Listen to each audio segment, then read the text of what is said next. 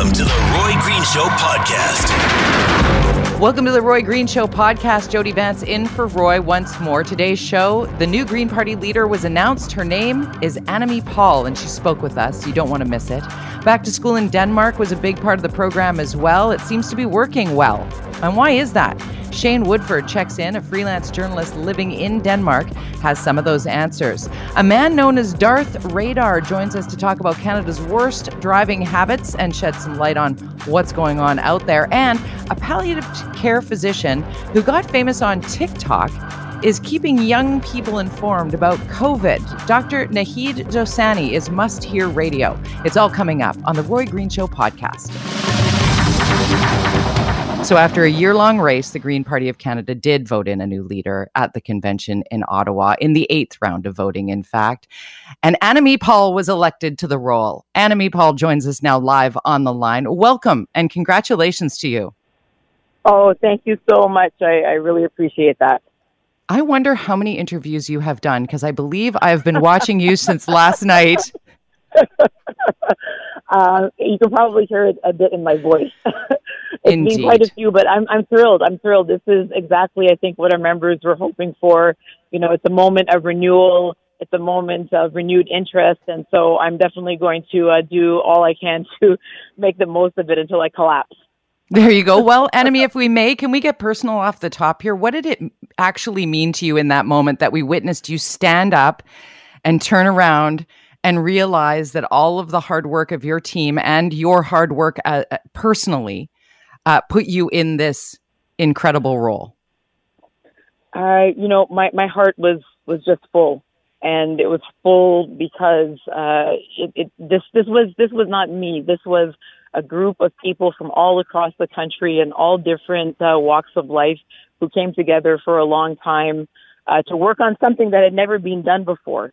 And so to see people do that and to see it pay off is very inspirational, and I will always be profoundly grateful to everyone. And so I was thinking that I wish everyone who had worked so hard to be with me, and it was a bittersweet moment because we have a pandemic, and it meant that most of the team, most of the people who had given up every weekend for 9 months to work on the campaign couldn't physically be there to celebrate what they had accomplished for us. I think that was one of my favorite parts, a bittersweet part of your speech, was when you held up your phone and said, "This is where my other son is." Yeah. And my mom, my mother as well. I mentioned her because I had to, but this is, my mother's 84, and to see this moment and to see something like this that had never happened before, and not to be physically with her because of the pandemic, because of her age, was, it was very, very difficult. So I'm thrilled that we experienced this as a family and that she's here to see it. But at the same time, it was tough not to be with her. What was that phone call like with your mom? My mother's an extraordinary person, and so her reaction was just, she said, "Yeah, congratulations, go work." Go work. She says, like, "Go work. You got other things to do." So she's happy. And then she also said, "My friends are calling me." Right. I'm busy. Go work. I'm busy. Exactly. They're calling to congratulate me. I got to free up the line. So, we're with Green Party leader Annamie Paul. I love saying that out loud for you after seeing your smiling face. Always love to see a strong woman succeed, politics aside. That is a piece of this for sure. But being a moderate, being highly educated, you, as you said, most people can understand my French because my mother raised us to be bilingual. And some of the little bits that you dropped into your speech last night really resonate. And how wide-ranging, your message is, because some might assume that, Greens, it's all about climate. It's more than just climate. It is climate, but it's more. It's climate because it's about people. So you're absolutely right. It is more than climate. It's what it is people. Our focus is on that. Our focus is on, creating a world that allows us all to live in dignity and security. And so, of course, we're talking about the climate because we can't live in security while we have that existential threat. but we also have to talk, and we have been talking about all of the social policies that accomplish the same goal. And so, you know, it was very important for me to underline that, you know, especially at this time when so many of the policies we've been talking about are really proving themselves to have been important. So yes, no, it's about people, and everything else flows from that. So it's pharmacare, it's long-term care, it's multi-dimensional policies is what I was hearing from you. Interesting, though, and I want to make sure that we get to this because you are headed straight into a by-election October 26th for Toronto Centre, and Bill Morneau's former riding. But unlike others who may have run in or will be running against you, you actually grew up there. Well, I was born there. I grew up very close to there, but I didn't grow up there. I was born there. My mother taught in the schools in That's Toronto what it was, Centre. your mom. Exactly, my mom and my grandma as well. My grandma, you know, she's exactly the kind of person that we're celebrating at this moment. She was a frontline worker in the hospital. She was a nurse's aide. And so, yes, I mean, Toronto Centre, it's been there for me at many different stages of my life. And I just, you know, as tough as it is and as long as it's been held by the Liberals, I just refuse to abandon the people there to the fate, you know, that they have been suffering under for all these years without at least giving them a strong green option. And this was a commitment I made even before I won the race. So I'm proud to represent the Greens there again. And I'm inviting every person in Canada, wherever you are, if you feel like this, you know, it's time to support your neighbors and help them get real representation, to contact us and help us win that seat. Green Party of Canada leader Annamie Paul, what is it about your professional trajectory that brought you to even aspiring to this role? Politics is difficult and not for everyone. Why did you do this? Well, you know, I think the running theme of our conversation is going to be my mother and my grandmother. All right. Because they both came from this tiny, tiny island in the Caribbean, 9,000 people, where you learn from the very beginning that if you want to get anything done at all, you have to count on your neighbors and they have to count on you. And so any positive change has to be done collectively. And so for me, that's the way they raised me. I've understood that my whole life. And given these huge and unprecedented challenges we're facing, I know we have to do it together. And I believe that you know, helping to lead the Green Party at this time was the best thing that I could do, you know, to create that positive change along with other people that really want to do that as well. I saved this for the end because in most of the interviews that I heard you do, the intro included race and religion and gender.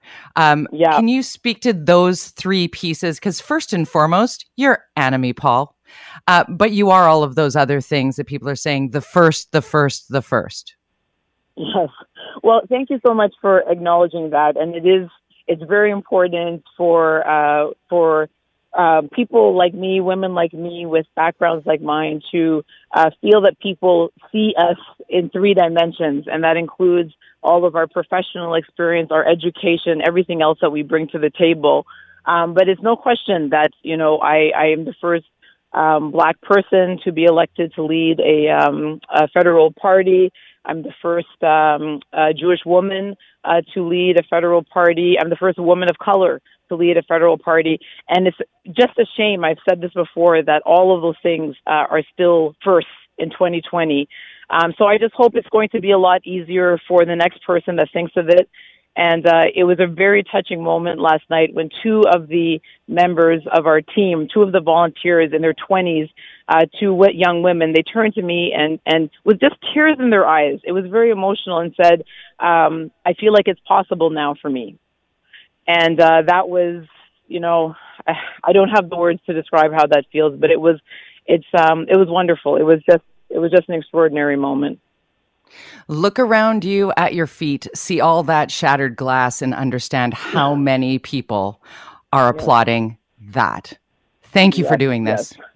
Oh, thank you so much for the invitation, and I hope you'll invite me back.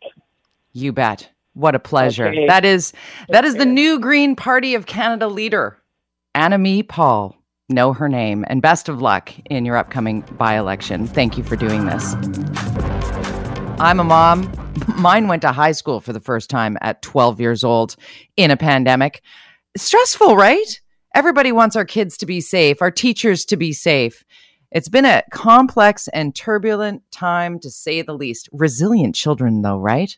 I'm absolutely shocked and relieved at how the kids that are in my particular public school universe seem to be adapting here. So it all depends on the community spread, right? What city you're in, what town you're in, the stress level kind of ebbs and flows with that community spread level. So in general, Canada's doing quite well. But what we might learn from elsewhere is a big piece of this next segment, or next couple of segments here. Lots of intel coming from Denmark on this topic. We have a good friend who is in Denmark, and we're going to take you there now live, connecting with good friend and freelance journalist Shane Woodford. Shane, good to talk to you. Thank you so much for doing this. Always glad to talk to you, Jody. Great to hear your voice. I should be saying like tak mange tak. Tale ikke dansk. That's from my Danish grandmother. It's all I know. I just said I don't really speak a lot of Danish. What is Denmark doing so well, Shane, with regard to the back to school? I read your Twitter. I follow along with all of your updates. I thank you for them. Yeah. Really, though, fascinated with the school piece here. Can you give us the lay of the land for our listener? Yeah, we'd have to go back to the spring. Denmark, of course, was one of the first countries in Europe to institute a pretty major lockdown. They closed the borders. They instituted all businesses to close down. The public service was sent home to work from home. Schools were closed, the whole enchilada. And that lasted for about a month and a half. And then in the spring, they decided to send kids back to school. In Denmark, they decided to go with daycare through to grade 5. At that time, the thought line was that it was younger kids who weren't seeming to get COVID. They had a higher chance of surviving the disease, that kind of thing. So they decided to kind of dip the toe in the water that way.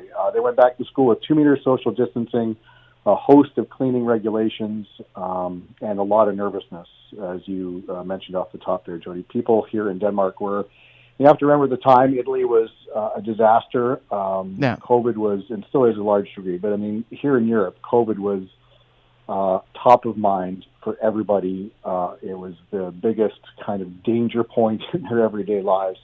And there were a lot of parents here who were extremely concerned that their kids were being used as, the Danish term is actually test rabbit. Oh my gosh. But they were concerned their kids were kind of, being used as sort of a chess piece in some way, as we kind of figured this whole thing out. So the canary in the coal mine kind of thing. Is that what you mean? Yeah, exactly. Yeah. Totally, exactly. Parents created Facebook groups. I know there was thousands of parents that were going onto these groups every day. They were growing like wildfire. People were scared, and, in every way, shape, and form, rightfully so. Any parent would be. But what happened here is they went back to school. They had some really stringent guidelines, as I mentioned, 2-meter social distancing. There was hand wash stations set up for parents outside the schools, so that everybody, child, and parent would wash their hands going into the school ground. To this day, we're still not allowed inside school buildings. Kids were spread out. Things were cleaned with reckless abandon. And what happened is we saw the end of last school year is essentially nothing. Cases in Denmark continue to decline. There was no major school-related situation. And the nation took a deep breath. And then we had the summer off, and we're back to school now. Now, some of the restrictions have changed or dropped off entirely. Now it's 1-meter social distancing, which, honestly, Jody, is, I don't know, it's a bit of a red herring in a way, because the kids still play together and they right. pal around before school and after school, right? So yeah, we're still seeing not that allowed inside the schools, and the cleanliness thing is just, they are cleaning schools like you would not believe. Is there cohorts within these classes? Are the kids staying in their respective bubbles when they're in a class, like the working group or the cohort group? Yeah. Yeah. Okay. Yeah. It's not so much cohorts here, but the classes are kept entirely to themselves. So gotcha. If you're in a class, you're not, fraternizing with the class next door. In some ways, it's been very problematic in a Danish context, because schools here are designed as much for education as they are for creating friendships and social interactions and social webs. So, for example, they often have upper and lower class mentorships. They have team building exercises among the different classes, that kind of thing. And it's part of sort of intrinsically Danish culture. So there's been a lot of hand-wringing about, having the children being restricted to one class and losing that social component. But for kind of trying to prevent any major COVID spread, if a child should become COVID positive, they've really, really stuck to that. So much so, in fact, Jody, that in my son's school, there's chalk lines on the sidewalk in front of each class so that kids won't stray across and play with kids from their class next to them. So they take that pretty seriously. And it's not so much a cohort, but the classes do stick together. All right. So we're speaking with Shane Woodford, who's a freelance journalist in the EU. You can follow him on Twitter. I highly recommend that you follow Shane Woodford on Twitter. It's Woodford in DK, at Woodford in DK, WOODFORD. You likely are familiar with Shane Woodford if you're a regular listener in Canadian media, because how long have you been in Denmark now, Shane? We made the move last June, so we had about 6 months of, we're in Europe, and then a global pandemic took the shine off that pretty quick. When you were saying about back to school, it happened fairly quickly, early days in the springtime of this pandemic where the Danes went back to school. Then there was the pause for a summer vacation-ish, and then back to school again. What didn't open up? What was different in Denmark when it came to sort of a reopening after being on that significant lockdown?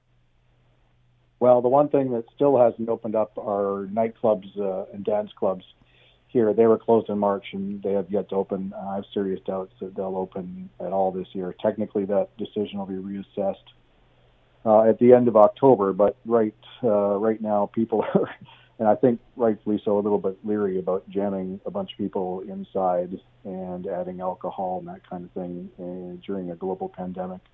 We had fitness rooms, fitness clubs, that kind of thing took a long time to reopen. Restaurants were a very gradual reopen here. They went to sort of a takeout model first, and then, a socially distancing responsible inside setting came much later. They're more or less back, but they have to abide by social distancing and legally put out how many, what their capacity is. New thing on the restaurant front here as of about 2 weeks ago is that you're now required to wear a mask in a restaurant if you're standing or if you're moving. So if I get up from the table, for example, to go to the bathroom, then I got to get on a mask to do that. Masks, by the way, in Denmark were largely invisible until about a month ago. They're sort of a new thing here. Really? Yeah. That's interesting. Yeah. I could, up till about a month ago, Jody, I probably could have counted on one hand the amount of people I've seen wearing a mask in Denmark. And how about now? We saw, now it's starting to come back big time, or starting to be introduced big time, I should say. The reason for that is over the last month, we've seen, first it was an infection surge in Aarhus, which is Denmark's second largest city.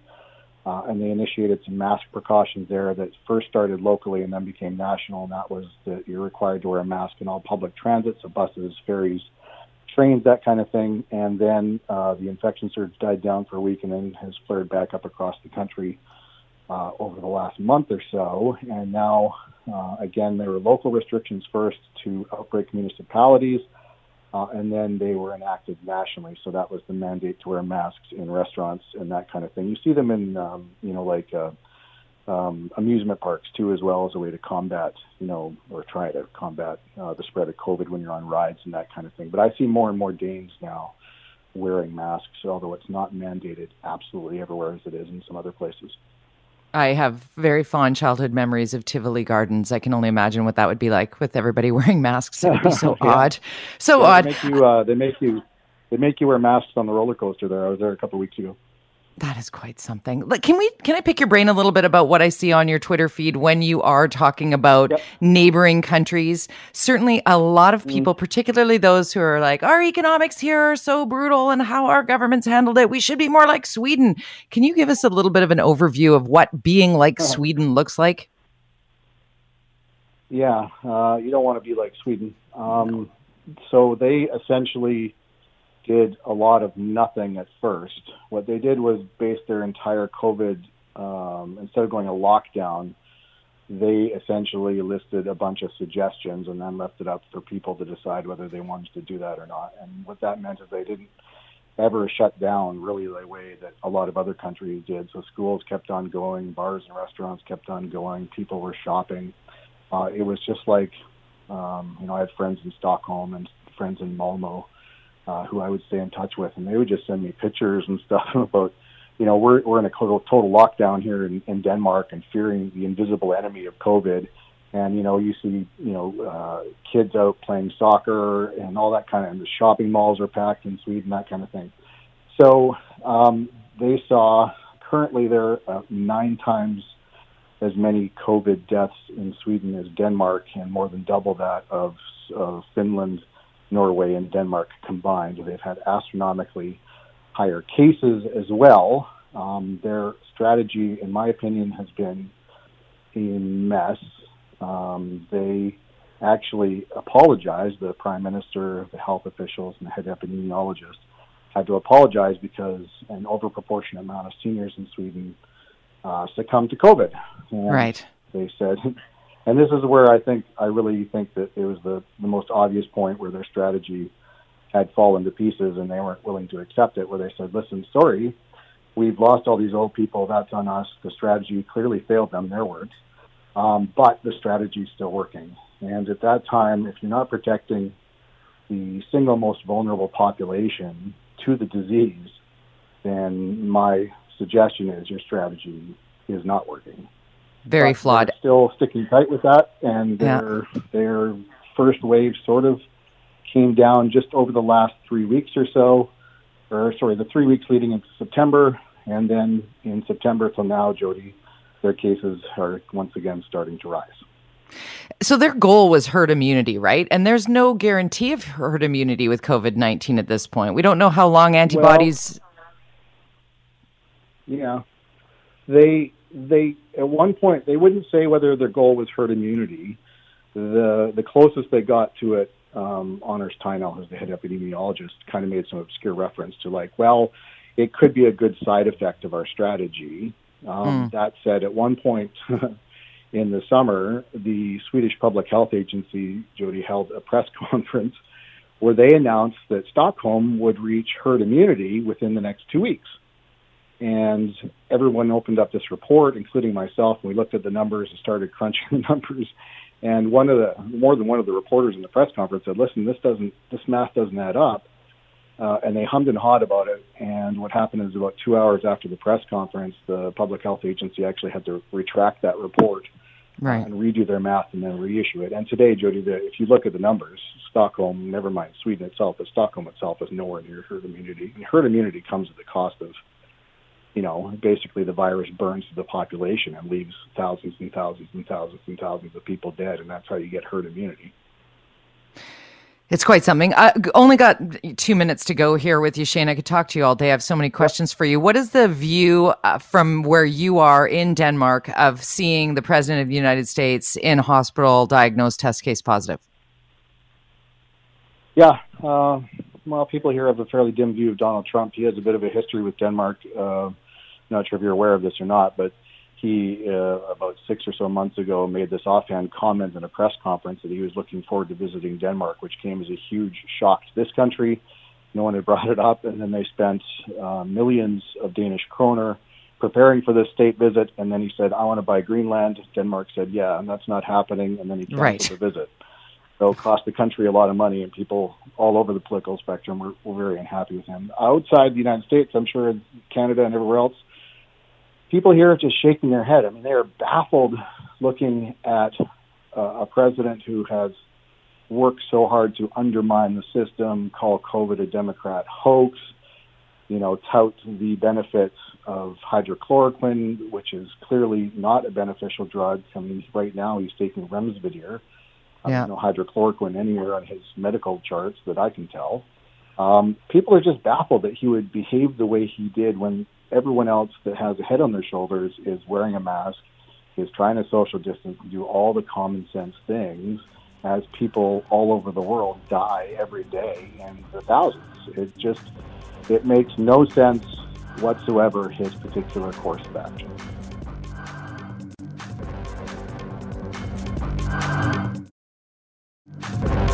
Who doesn't have a story of seeing crazy drivers, crazy, dangerous, distracted, just nutty things behind the wheels, scary stuff? What happens? There's a new survey actually out, a national survey of Canadian drivers that came out this week that found very concerning numbers of drivers are actually admitting to all sorts of dangerous driving habits. It's crazy, the numbers. Estimated at 19.1 million adults, 63% of Canadians admit to dangerous driving, which means that number is even higher. Oh man, 6 in 10 appear to be sort of, okay, yeah, sometimes I might forget to turn my turn signal on. That's dangerous. There are so many pieces of the driving puzzle that I think we've gotten complacent in. Hear stories of self-driving vehicles with people behind the wheel sleeping on highways. What is going on? Somebody who certainly knows these stories all too well is our next guest. Grant, I hope I'm getting your last name right. Gotkatru? Grant, is that... Okay, Gotkatru. Okay, Grant, but I'm going to call you Darth Radar because that's your moniker, and I think that's super cool. Now, you're a former police corporal who worked in traffic enforcement, but now you're a forensic consultant. Is that right, for traffic cases in court? That's right. Oh my gosh, I can only imagine the stories you have to tell. Of course, yes. And thanks for having me. Yeah, I retired after almost 28 years on the job. So I retired in 2017. So, so I started in 89. So yeah, I watched, obviously, the lunacy on the road in the Lower Mainland was impressive. And it's gotten worse as far as I'm concerned over the last few decades. Yeah, with the smartphones in our hands and the distraction of that. When you say Lower Mainland, are you talking about BC? Because we're coast to coast on the Roy Green Show here. So I just want to point out to the national audience that and as a born and raised Vancouverite, I can attest to the fact that Vancouver has the world's worst drivers. Oh, it's awful. Yeah, it's awful. British Columbia. Yeah, right down in Vancouver and all the suburbs around all over the valley. Atrocious is the best way to put it. And there's no limit to the idiocy on the road, and I'm sure it's, well, like you said in your survey, the survey that was done, it's clearly right across Canada. I suspect most of the survey dealt with more of the major hubs as opposed to some of the rural jurisdictions. I find rural jurisdictions, people tend to be a lot more calm, relaxed. Yeah. Especially when you think of places of Vancouver, where does Vancouver and the Lower Mainland rank in the world when it comes to traffic congestion? It's always way up there, right? Yeah, it's always way up there. Honestly, I lived in Ontario for 10 years, and Ontario drivers, and I've driven in Montreal as well. So I've done Toronto, I've done Montreal.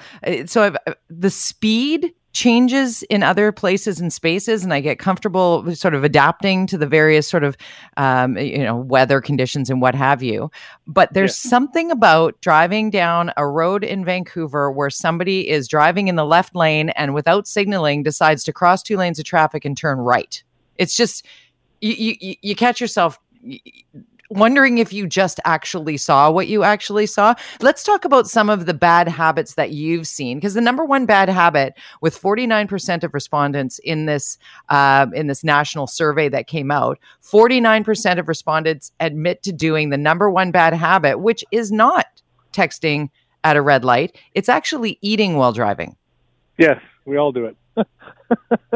It's dangerous, right? Or drink coffee while they're driving, and it's something that does require the ability to multitask, and we don't think of it as breaking the law. But if you get into a collision because you're eating, then you can face some serious potential charges in court, even criminal negligence, causing death or serious injury.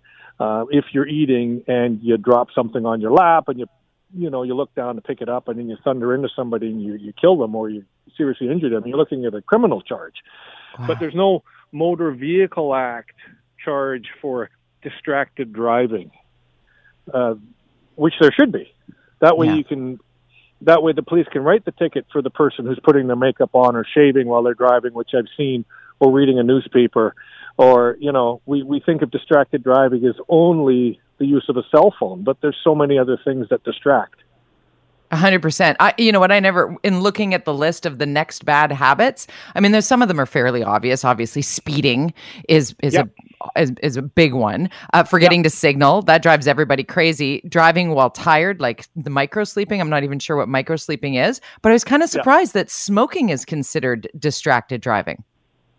Well, not as many people are smoking, certainly not compared to our parents' generation. So no, certainly not. Oh my goodness. But the other thing that drives people up the wall are those people that sit in the left lane doing the speed limit and they won't get into the right lane. And again, for your viewers, and I'm sure some of them on the East Coast would know this, in the Lower Mainland on Highway 1 from Vancouver to Chilliwack, you will get the left lane hogs. But the second you get east and you get from Hope and you start heading towards the Coquihalla, everyone knows to get into the right lane. So it seems to be in the higher concentration areas where there's more traffic, the bigger cities, people just turn their brains off and they go, well, I'm going to just I'm going to sit in the left lane here and I'm going to hold up everyone behind me because I'm doing the speed limit.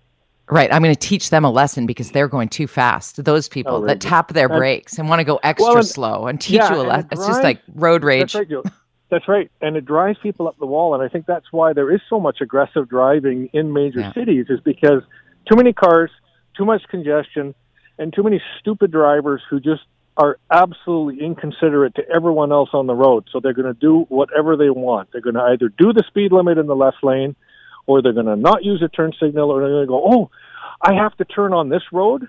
I don't want to go down to the next one, so I'm going to leap across all the lanes of traffic because I'm most important right now than everyone else on the road. It's really inconsiderate, and it comes from everyone just being so stressed driving in such congested areas.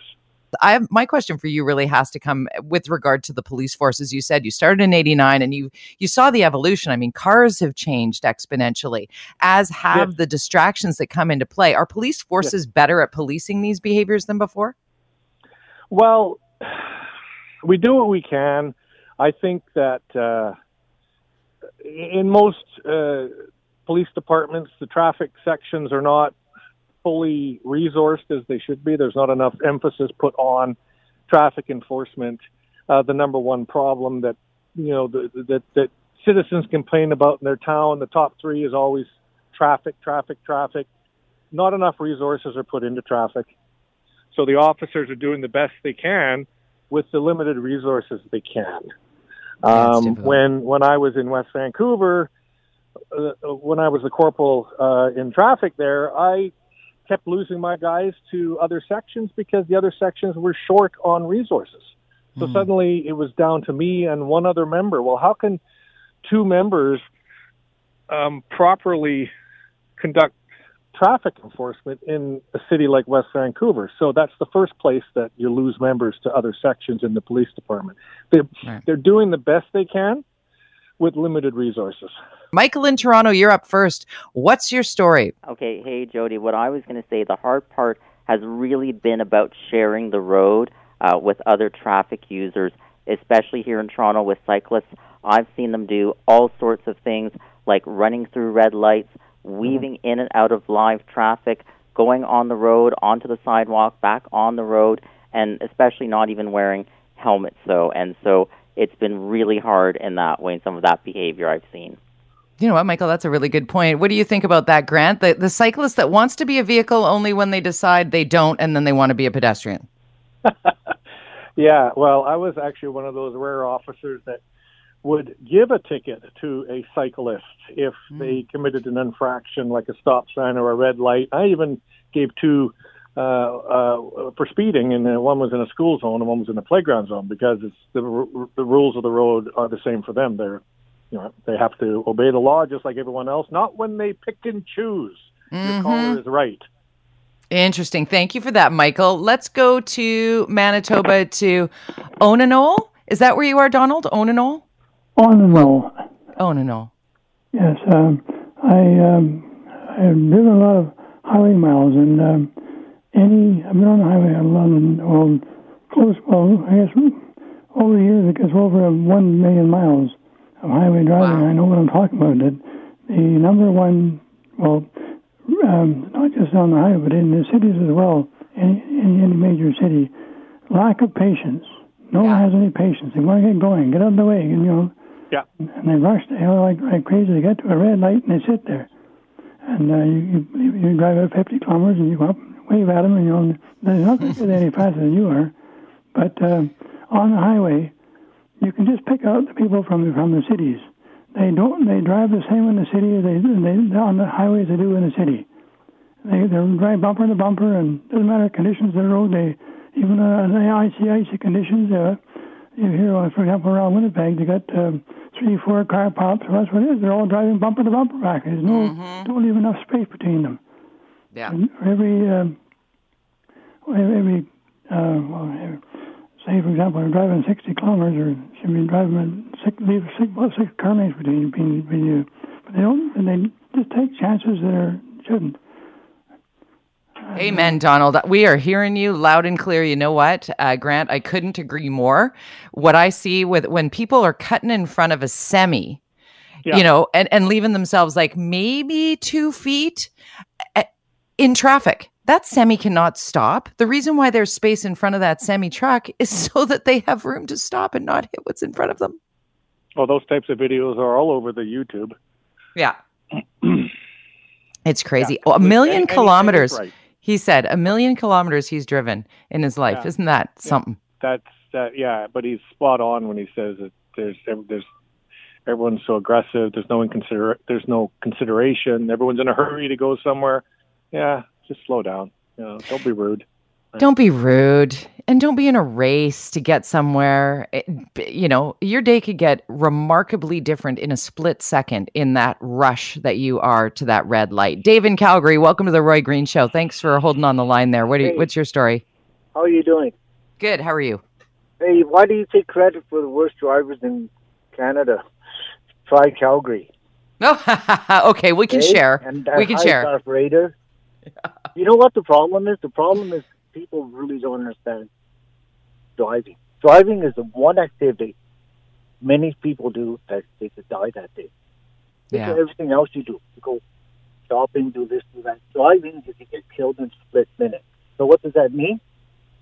It means it takes your full concentration. I spend 10 to 12 hours a day behind the wheel for the last 20 years as a courier. Yeah. Now, you've seen it all. The right way to fix it, like Darth Vader said, the resources aren't put in. Why are policemen doing anything for robbery, kidnapping, break-in, and traffic? Why don't we just have one government branch that is traffic and traffic only? Train people, get them on the road. The income they generate from fines and dumb drivers will pay for it. But the other cost is less insurance, less injuries, less hospital. It's a ripple effect. Yeah. How do you fix it? Because I'm an analyst. People drive every time they get 2 or 3 points for a certain infraction. When you hit a certain number, back to driving school and a fine. Mm-hmm. Guess what? When someone's at 12 points and he knows at 15 he's going to go to driving school and fine, he might smarten up. Maybe. What do you think of that, Grant? Do you think that would help? More points, more driving school, more repercussions too, more than just a ticket? I don't think there's much that can improve. We're dealing with people that are just so self-centered. They don't really care. They've raised the fine. Some provinces have really high fines for certain. It would affect people like you and myself, but those people out there that just don't care, they're going to do it regardless. It has to start at the very beginning, which is when you obtain your driver's license. It should be extremely difficult. In British Columbia, and I've said this for years, it's far too easy to get a driver's license in British Columbia. And I've also said that the driving age should be raised to 18. You can't vote, you can't drive as far as I'm concerned because you're just a kid, right? And now, of course, every time someone like myself brings that up, the first thing the news does is they go to the local high school to get the opinion of the teenager. What do you guys think of that? They're mad at you. Yeah. They're so mad at you. No. Yeah, So you're you right, have to Doctor. start right Every at the very beginning. 16-year-old dying to get his license. They'll hate the government that changes the rule. Yeah. But you're No, I right, hear though. ya. You know, one thing I Started do at the beginning. understand, okay, is you can't fix stupidity. I didn't tell you any stories that I've seen, but the stuff that I see is unbelievable. Even when I'm parked eating my lunch in a shopping mall, someone drove straight into my vehicle. Figure that one out. I'm parked. The bulk of the new COVID-19 test case positive numbers in Canada, as you likely have heard, are identified as the sort of 20 to 40-year-old set. We've been hearing the frustration of health officials and leaders alike. Actually, you might recall this moment from Ontario Premier Doug Ford's presser. Have a listen. I just have a message for the young people. Don't go to a party. Simple. Because it might not be you, but it's going to be your parents or your grandparents, as I always say, or your neighbors or your friends or relatives. You're hurting people by doing this, and go back to the golden rule. Wear a mask. If you don't have a mask, keep 6 feet. Now, unfortunately, pleas such as this are simply, well, literally, not being heard. So to talk more about this, we welcome Dr. Naheed Dosani, who most of us know as a palliative care physician, but young people, they know him from TikTok. Welcome, Dr. Dosani. Thanks for doing this. Thanks for having me on the show. I've been watching your videos, and you're fantastic. You are what we need to reach the young people who really aren't, throwing caution to the wind in the face of a pandemic sort of purposefully. It's the fact that where all of this information is being shared is just simply not where they go to get information. Isn't that right? Well, I really appreciate that. I never really thought that the reach of utilizing platforms like TikTok and Instagram would be so effective. I started out on these platforms to provide palliative care education. And when the pandemic hit, I shifted to really focus on education around COVID and public health messaging. And it's been so amazing to see. But you're absolutely right. People who are under 40 are not watching the press conferences in the middle of the day. They're often working or in school. And the message is just not resonating with them as well.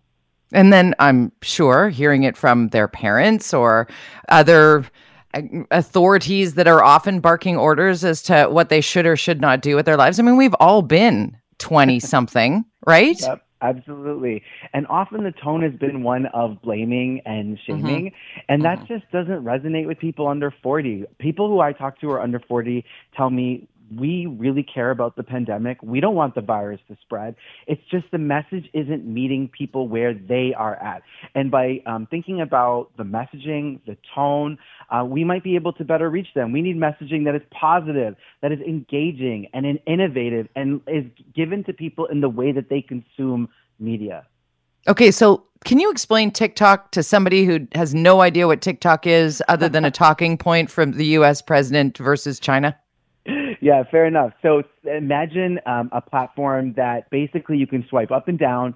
It's short videos, so much shorter than YouTube. It's kind of like Instagram because it's visual, and there's text boxes and there's music, but there's a real creative, innovative sense because there's trends as well that you can jump on, and musical trends and video trends, and you can send very complex, nuanced messages in a short amount of time, like 10, 15 seconds, really innovative, and you can really hammer home messages through the platform. So give us an idea of what your engagement experience has been. I mean, are young people on TikTok engaged first and foremost in your messaging about palliative care and then a pandemic? I mean, those are heady subject matters that many sort of the older set would probably go, oh, kids won't care about that. Yeah, and I was wondering about that too, but it's actually quite the opposite. My first few palliative care videos had over 100,000 views. Some of them have reached over 200,000 views as well on topics like palliative care, what it's like to support someone who's going to a hospice, advanced care planning. And then more recently, when I switched to topics around the pandemic, I saw very similar engagement and growth. I've done videos that have talked about the importance of infection control control strategies, why physical distancing is important, updates from Health Canada. And when people were talking about how they shouldn't shake hands, I did a video about like 6 ways you can greet each other without actually touching each other or actually performing a handshake, which was kind of funny as well. So yeah, I mean, it's funny how these topics are so heavy, but through humor, through creativity, and using the platform for what it has to offer, we can really send these messages home.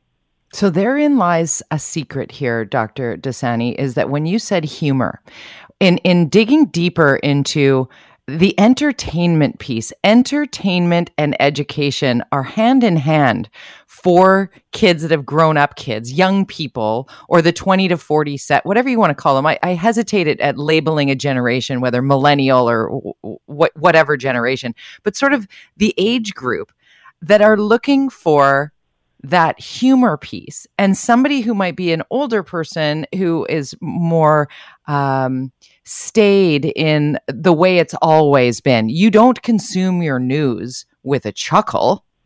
But the ad here is, why not? If you're getting the information across and it's being absorbed, then why not have there be humor associated with palliative care or a pandemic?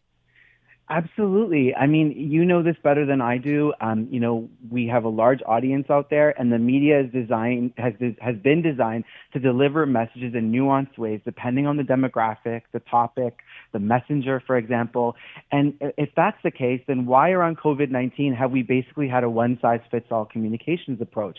We need to be thinking about the age group, the audience. We need to be thinking about health literacy, language, culture, race, technology, the platforms, and be leveraging each of these different domains to the best of our abilities so that we can send these messages where they need to be in a timely fashion and change public health behaviors around COVID-19.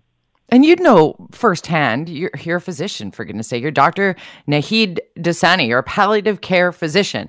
You have had to sit in lecture halls and consume mass quantities of information. And you also can pivot to TikTok and know that I can only really do, 6, 12, 15 seconds at a time, maybe 30 at the outside, because kids just aren't watching. Young people are just not sitting down and taking in a 1 hour health officials press briefing on the daily.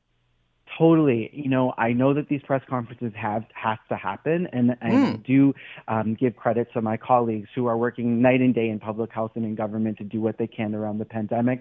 But maybe on top of that, we need to think about shorter messages that are concise, that are consistent, that are clear, and also creative so that we can drive the message home. How did you start in terms of the information that you shared? Was it as simple as the wash hands and physically distance and keep your bubble tight?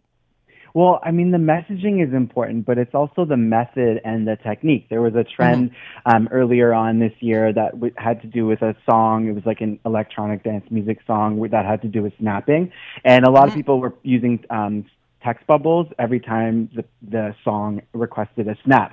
So I, instead of making it something about fashion or music, I made it about COVID. And that video got over 100,000 views, and it was literally titled How to Prevent Coronavirus via Public Health Canada.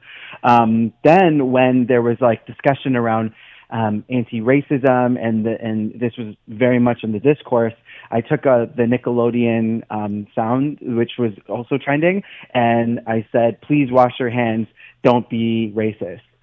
And that also did really well. And you can also use humor. People were also hoarding toilet paper, and there was a trend where you fill water into glass jars. And I said, what matters during the coronavirus outbreak? And I filled no water in hoarding toilet paper, and I filled a lot of water in physical distancing. See? I see what you did there. You make people think, and you give them a little something, a little nugget That's what I actually watched your TikTok video with the bubbles, and I just think it's absolutely brilliant. Clearly, you're a brilliant human and somebody who is definitely concerned and caring for the community. As a palliative care doctor, I'd be remiss if we didn't have a little bit of a conversation about how you are very much a frontline worker here. Right. Being in palliative care in a pandemic means that you have treated COVID-19 patients at the end of life. It's a tough conversation to have, but I think it's important that we understand how that serves our community and impacts you and really impacts your family. Yeah, absolutely. I can remember early on in the pandemic waking up and getting ready for work and waking my wife up and saying, I'm going to work and I may not see you again, because we didn't know what this really meant, working in a hospital and working on the front lines. I constantly think back to that moment, because being a frontline worker, there are a lot of people who have put their lives on the line and are not seeing their families, they're not seeing their children, and not to mention the people we care for, what they're going through. As a palliative care doctor, I treat people with serious diseases in hospital and in the community. And can you imagine what it's like to be in a hospital dealing with a serious illness, COVID or not, and your family can't be there due to visitor restrictions, that you can't see your nurse or doctor's face or smile because they're wearing PPE, the healing touch. Like, there are so many parts of the psychosocial supports and that we normally take for granted that are just not happening in the same way during this time. It's been very, very challenging that way. Well, I thank you for your service, honestly. Like, it's just, I have a very teeny tiny sliver of experience to what you were just speaking to. I'm the essential caregiver for my dad, who is in a long-term care home in the late stages of Alzheimer's. In this pandemic, it has been absolutely terrifying to the responsibility of walking into that long-term care home to help him, and knowing I need to keep my bubble as tight as I do in order to protect those other people. It just gets to expand your mind and at a stress level, but also an appreciation level of those like yourself who are walking into those rooms, often of strangers, knowingly putting yourself at risk and helping them through this most difficult time. Are there any words of wisdom that you could share? Because more and more of us, doctor, are 1 degree closer to having lost somebody to COVID-19 or knowing somebody who has. In dealing with that, how do you help your patients and their families deal when in the palliative care position in this life? Well, I mean, I think, COVID-19 has brought to light a lot of questions around people's lives and their mortality. And more and more, I think one of the silver linings has been that we're talking more about topics that are often noted to be taboo in our society, like death and dying, and particularly advanced care planning. And if I do have one piece of advice for people, is to consider, their futures and to consider completing an advanced care plan. Speak Up Canada, if you just Google that, there's provincial jurisdictions across Canada, and you can download a kit for yourself. And it seems like a morbid topic, but I've been there. I've been with people who haven't thought ahead and haven't thought about it, and how important an advanced care plan can really be. It can really, it's not just for yourself. You're doing it for your loved ones who would be in a difficult scenario, God forbid, if you were to become sick, for example. And so, I mean, I think that's one kind of pearl I can provide, or a silver lining that's come out of this, is that we're talking about, palliative care and advanced care planning more than ever, albeit under very tragic circumstances. What was that website that you mentioned there? Yeah, it's Speak Up Canada. And if you just Google that, it's the Speak Up campaign, which is a national campaign around advanced care planning, and a really great toolkits, visuals, videos, just so people who are thinking about their future, their advanced care plan, their living will, can start to plan ahead for their future, what it's going to be like when they grow older, if they get sick, what their loved ones need to know, what you should talk to them about. These are all important pieces. It's interesting. It does give anxiety, though, even listening to it, because even, doing a will, it feels like you're tempting the fates, when in fact what you're doing is you're giving yourself and your family complete and utter control when life feels completely out of control. Absolutely. I always tell the people that I care for who are early on in disease, and I'm having these kinds of conversations with them, I say, this is a pathway to providing a smooth process if this ever were to come to light and be an issue for you. And it's like a Band-Aid. Rip it off, let's get through it, work through it, and it will be much easier on the other side. Nobody likes to think about their end of life. And I think that's actually because we live in a death-phobic society, which is a huge reason why I do the work I do and for example, the TikToks I do, because we talk a lot about birth, but we don't talk a lot about death, or it seems to be like a different mood when people bring up that topic. So I think that's really where this really centers for me is thinking about advanced care planning as part of your toolkit to plan for the future. I love that. And we're going to leave that there. Doctor, thank you so much for your time. If somebody does want to follow you on TikTok, do you have a handle? Yeah, it's at dr.naheed, Naheedd. So at dr.naheedd.